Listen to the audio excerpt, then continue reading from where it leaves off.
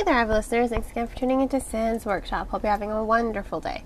So, today we're going to be talking about A Spindle Splintered by Alexi Haro. If you listened to my review of Once and Future Witches, you already know I'm a huge fan of Haro's writing. Why I've not read her other books before continues to surprise me. Because, honestly,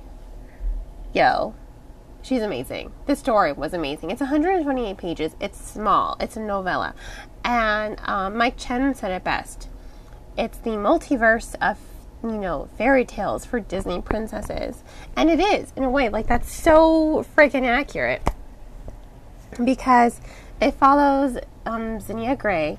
She's celebrating her 21st birthday. That's her that's her life expectancy, her 21st birthday. And if you're familiar with the story of Sleeping Beauty, when she turns 21, she's going to prick her finger and go into slumber. What I also liked about this story was how, it really does subvert the reader's expectations. It really does subvert what you think is going to happen with the entire narrative, honestly. But that's what I really enjoyed about it. It takes apart that story of Sleeping Beauty, which, I don't know if you've read Sleeping Beauty, the original. It is dark.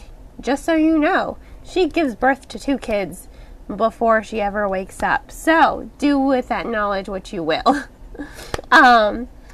Anyway, it's just one of those instances, it's one of those stories that it takes apart what Sleeping Beauty is at its core, and it reworks it, and it reimagines it.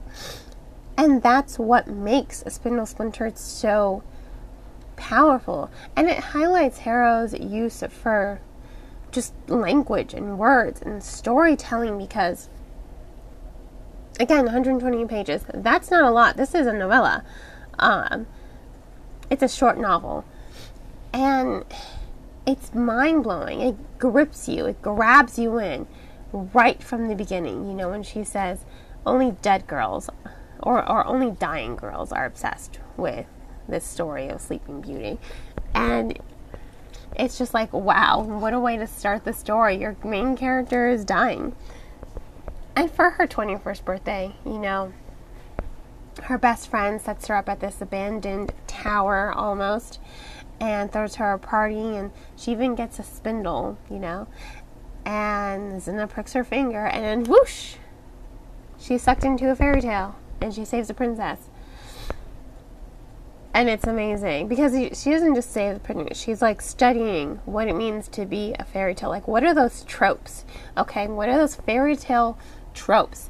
How can because she studied fairy tales, right? This is a character who's utilizing her knowledge and who's just like, let's take those tropes and let's flip them on their head. So it's like super metafiction if you think about it. It's like mind-blowing. I absolutely loved it, how she goes into this universe and she helps this princess, and she's like, okay, we're going to break your curse. We can't break my curse, but I can help you break yours. And in doing so, she opens up a doorway to 1,000 other Sleeping Beauty stories. And it's incredible to see them because in such a span, honestly, it's just a few paragraphs. It's just a few scenes. And you're seeing Zinna pull princess after princess after princess from each of these universes into this one to save the princess. You're just like, wow, you just saved 5 princesses who heard your call for help, who want to escape their fairy tales, and now they're helping you. And you've got sci-fi, you've got something that looks like medieval historical fiction, you've got more fantasy, you've got gothic, you've got punk. I mean, it looks really cool. And to me, it blew my mind. I'm just like, wow, I need to hear all these stories now. And that's what Haro did. She introduced you into this universe, into this multiverse, into the vast multitude of Sleeping Beauty stories that can be told and reworked and reimagined in a way that's going to subvert the sexism from the original, because let's face it, for her to give birth to 2 kids before even waking up is wrong on so many levels. I said it. I said what I said. And it's just so well done. You know, the pacing, the characterization, the fact that she's able to use her phone to communicate with her friend back in her universe, to be like, some of the multiverse, I got Spideyversed into a fairy tale, and her friend's like, what? And her friend is utilizing her knowledge of physics and theoretical physics and the multiverse in order to help her. And she's using her knowledge of fairy tales and dismantling them to do this. And it's just like, wow. Just wow. It was amazing.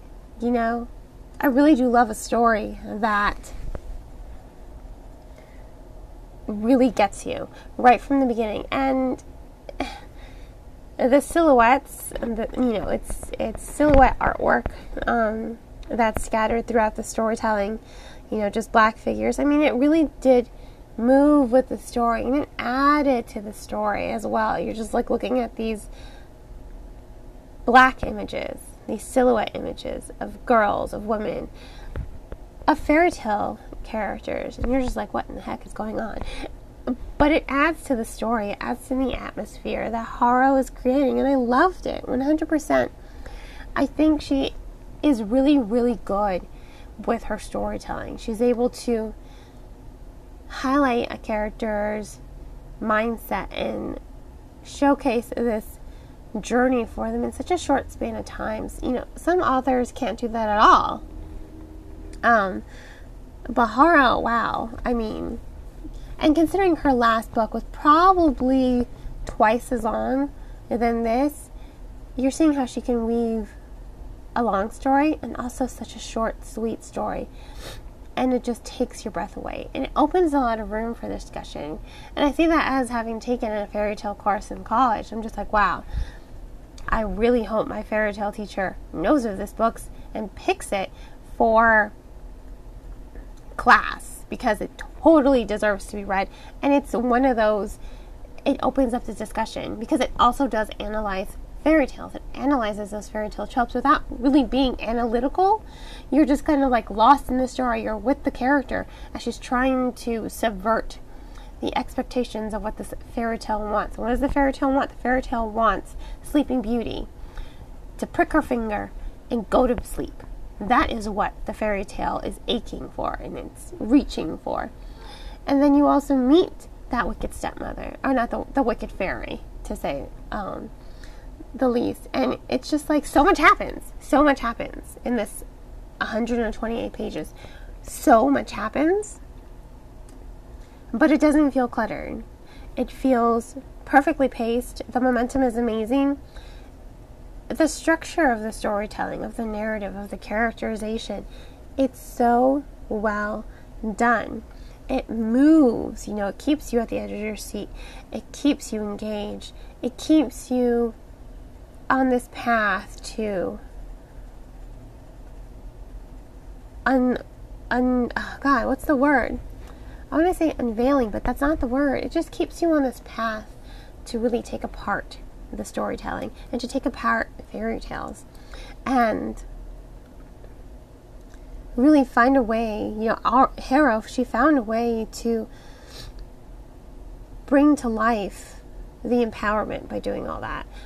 Because it is incredibly feminist. It is a feminist read, 100%. But it's a feminist without it being overpowering. There's always that trope of a strong female character, has to be able to hold her own. A strong female character can be something else entirely.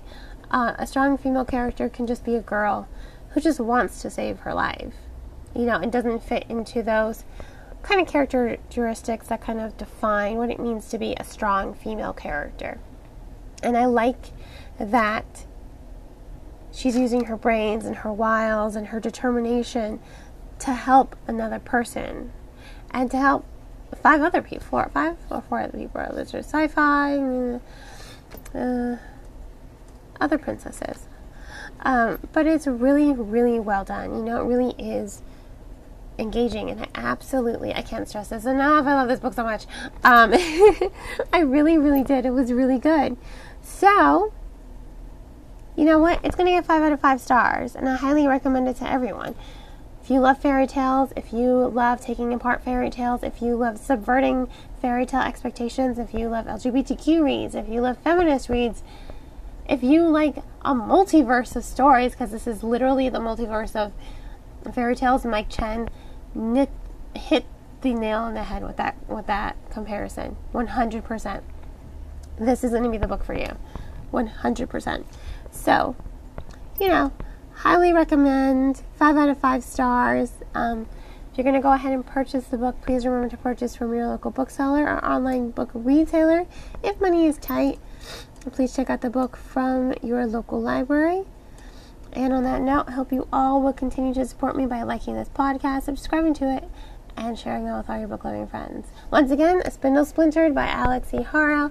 5 out of 5 stars. Absolutely 100% loved it. Hope you all have a great rest of your day. And as always, happy reading.